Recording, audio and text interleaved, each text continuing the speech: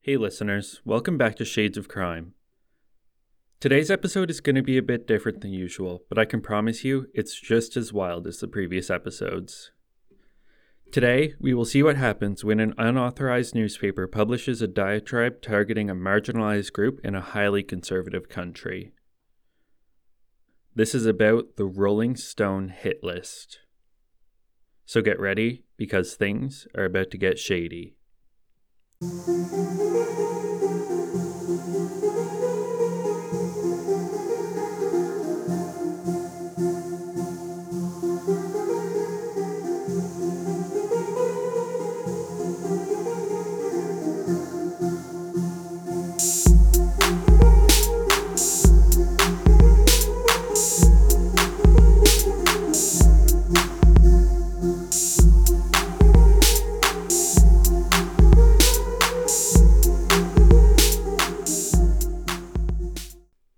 Prior to European colonization, the country of Uganda had very open views on sexuality and gender identity. However, that all changed with British colonization. Britain at the time had laws which made homosexual behavior punishable, with up to 7 years in prison.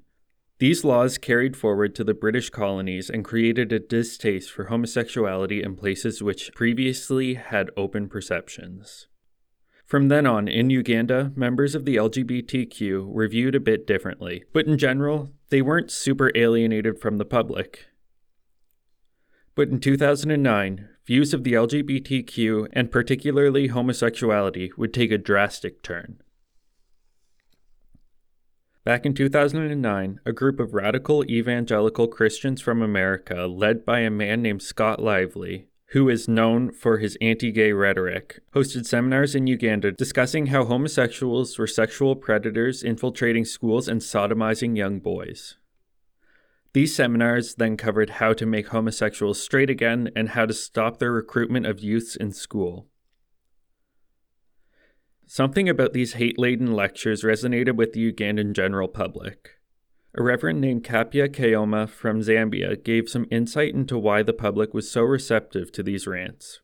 Kayoma said that when you talk about threats to African families, this threatens the people's tribes and ancestry, and that the people will do anything in the interest of tribal preservation, and he even went so far to say that these dangerous ideas could very well result in genocide.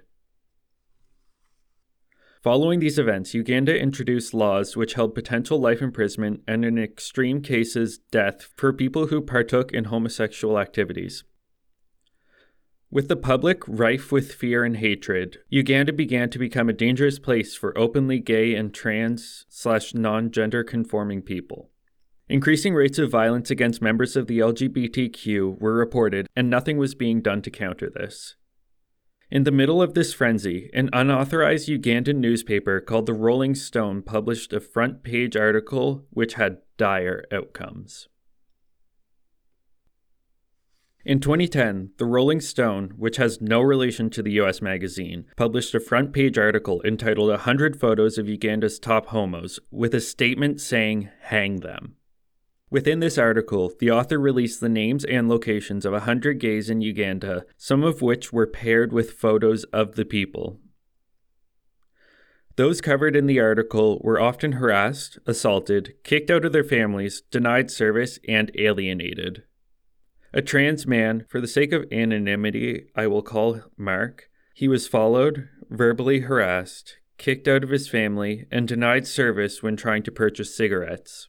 Mark had gone to his home, where some of his old friends began pelting large stones at his home, and Mark was convinced they intended to kill him by stoning. Due to this, Mark had to move to a new city. Many other people listed also had to move. 3 people named in this article sued the publisher for slanderous publications, and since the paper was not official, the suit was won, and the article was removed from circulation, but its information lived on in the public.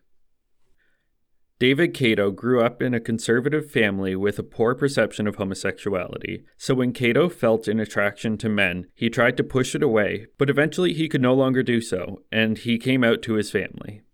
His family initially attempted to convert him, but when they failed, they decided to accept him for who he was. In 1990, Kato moved to South Africa to become a teacher. While there, he began his life as an openly gay man.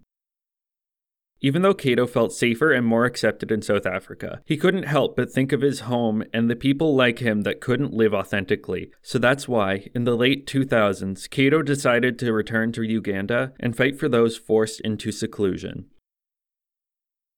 When Kato returned to Uganda, he held what was reported to be the first ever Ugandan gay rights press meeting, where he was hit by police and they apparently cracked his nose. This didn't discourage Kato, though, and he continued his activism and worked on forming the group called Sexual Minorities Uganda, or SMUG. This program educated youth on sexual minorities and HIV and AIDS, and it's approximated that about 17% of Uganda's gay community has HIV, so education is very important at this point.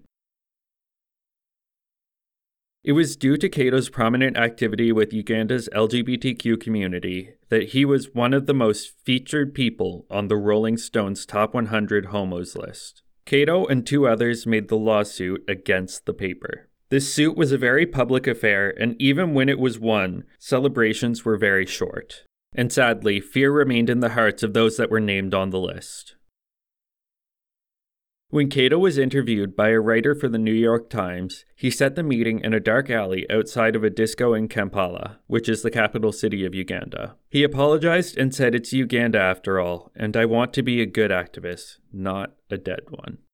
So it's pretty clear how much he really had to fear, and he couldn't even meet a journalist in public because he feared for his life. On January 26th of 2011, Kato was found severely beaten with a metal bar in his own home, and he was pronounced dead at the scene. Friends of Kato reported to the police they had seen one of his acquaintances entering and leaving his home within the time that he was murdered. When police discovered Kato, they observed that a few items were missing from his home. And for that reason, they declared that the motive was murder, although Kato's friends pushed and pushed to convince them that this was in fact a hate crime. But in a society where it's illegal to be gay, it's kind of hard to convince authorities that someone's being murdered for a hate crime. It's hard enough in societies where it's legal to be gay. A trans male friend of Kato went so far to say that members of the LGBTQ community in Uganda can't trust anyone outside of the community if Kato's acquaintance could kill him. Ultimately, the case had very little investigating done, and it seemed like that's how it would remain. But, in an unexpected twist, police took a suspect into custody in November of 2011. Sydney Nsubanga Enoch was apprehended under suspicion of involvement in Kato's murder. While in police custody, eyewitnesses were able to positively ID him as the man at the scene around the time of Kato's murder. When Sydney was brought to court, he confessed and provided details on the murder. According to Sydney, on January 26th, he had been over visiting Kato. While there, Sydney claims Kato made a sexual advance on him, and Sydney flew into a blind rage and grabbed a metal bar and beat Kato to death. However, certain aspects of this murder made Sydney's story questionable to the judge, and to me too. The judge's main holdouts were the fact that things were stolen from the home, and another aspect is that it seems unlikely Kato just had a metal bar laying on his living room floor, so Sydney probably brought that metal bar in, and why would he do that if he wasn't intending to do something bad with it? For those reasons, this attack was miraculously ruled as a first-degree murder, and Sydney received a 30-year sentence. More than 100 people attended David Kato's funeral, where they exchanged memories of the brilliant, passionate, quick-witted, and beautiful man they loved. Unfortunately, a priest attended the funeral and told mourners they needed to repent for grieving his death. Kato's death only fueled the LGBTQ activism in Uganda, and they worked to increase their influence. In 2013, Uganda attempted its first Pride, but authorities shut it down because it promoted unnatural behavior, according to them.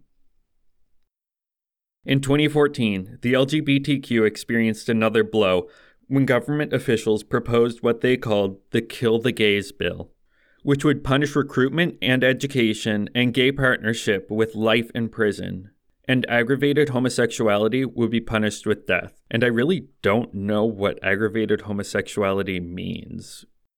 And prior to this bill being introduced, it was illegal for 2 men to have sex or 2 females to have sex. And basically any sort of sexual activity that wasn't vaginal penetration was prohibited. But there were no laws against, say, educating people on homosexuality or being in a homosexual relationship. But if people found out you had sex, then you could be charged. Thankfully, the Kill the Gays bill was rejected on a legal technicality. They didn't have enough signatures for the bill to pass, which is kind of scary that it got that far. But it created a surge of violence against the LGBTQ. Gay bars were subjected to raids, and arrests of gay men were frequent. In one instance, a gay bar in Kampala was attacked by anti-gay protesters, and when the police were called to help the people at the bar, 20 gay men were arrested, and the protesters were not. These gay men were then subjected to a rectal exam, and they were all imprisoned for homosexual sex. In 2019, 28-year-old Brian Waswa was actively fighting for LGBTQ rights and worked as a paralegal championing gay rights in Uganda. Brian identified as gender nonconforming and as gay. Brian was publicly out and listed on the Rolling Stone article. Brian tirelessly worked to educate Uganda's youth on HIV and AIDS and how to manage and prevent it. Brian lived in a fenced-in community in Jinja, a small city about 2 hours outside of Kampala. Brian was well known for their work in the community. On September 4th, around 4 o'clock, a few kids from Brian's neighborhood were out and about and noticed that Brian's door was left ajar. They went to investigate and happened upon a terrifying sight. The 2 kids found Brian laying on the floor in a pool of their own blood. The kids quickly contacted the police, and the police found that Brian was whacked 10 times in the head with a short-handled garden hoe. Brian was rushed to the Jinja hospital, but the staff weren't prepared for such an in-depth procedure, so Brian was sent off to the Kampala hospital on September 5th. Unfortunately, Brian succumbed to their injuries en route to the hospital. While reports were given citing men leaving the scene, little investigating was done. Just shortly after this, Ugandan officials announced that they planned to reintroduce the Kill the Gays bill. With hate like that coming from officials, it's not hard to see why Brian's case sits unsolved and nearly untouched. To this day, members of the LGBTQ in Uganda face jail time for being who they are and remain fearful to live authentically. Recently, throughout this COVID-19 crisis, a shelter for gay men that's known for treating HIV and AIDS was raided because they were supposedly breaking social distancing rules. All of them were arrested and taken to jail. And it's popular belief that these arrests were just a ploy and that it's truly discrimination against the gay community. Despite the potential for being arrested, Uganda's LGBTQ community fights, literally, for their lives. And the more these issues are talked about, the more change will be enacted. Members of the LGBTQ and allies must stand in solidarity for those who are restricted in doing so.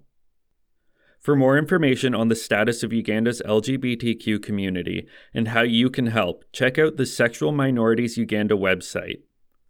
That's it for this week's episode. Thank you for listening, and I'll see you next week. Thank you for listening to Shades of Crime.